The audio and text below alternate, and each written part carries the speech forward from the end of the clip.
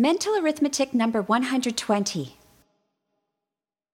5 plus 4, subtract 1, multiply by 25, add 27, and add 29.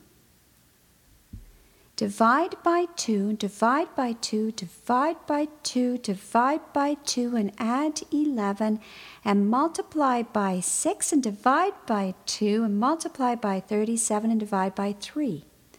Add 1, divide by 25, and add 17, and divide by 3. And the answer is 19. Starting at the beginning of the equation, you have 5 plus 4, which is 9, subtract 1 is 8, and multiplying by 25 is 200. Adding 27 is 227, and adding 29 is 256.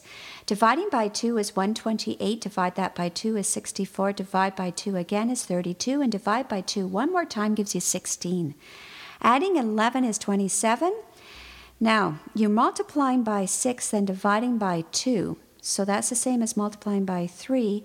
And multiplying by 37, then dividing by 3, well, that divide by 3 cancels out that 3 I just mentioned. So you really only have 27 times 37 at this point, which is 999. Adding 1 is 1,000, dividing by 25 is 40, and adding 17 is 57. Then finally, dividing by 3 gives you 19. How did you do?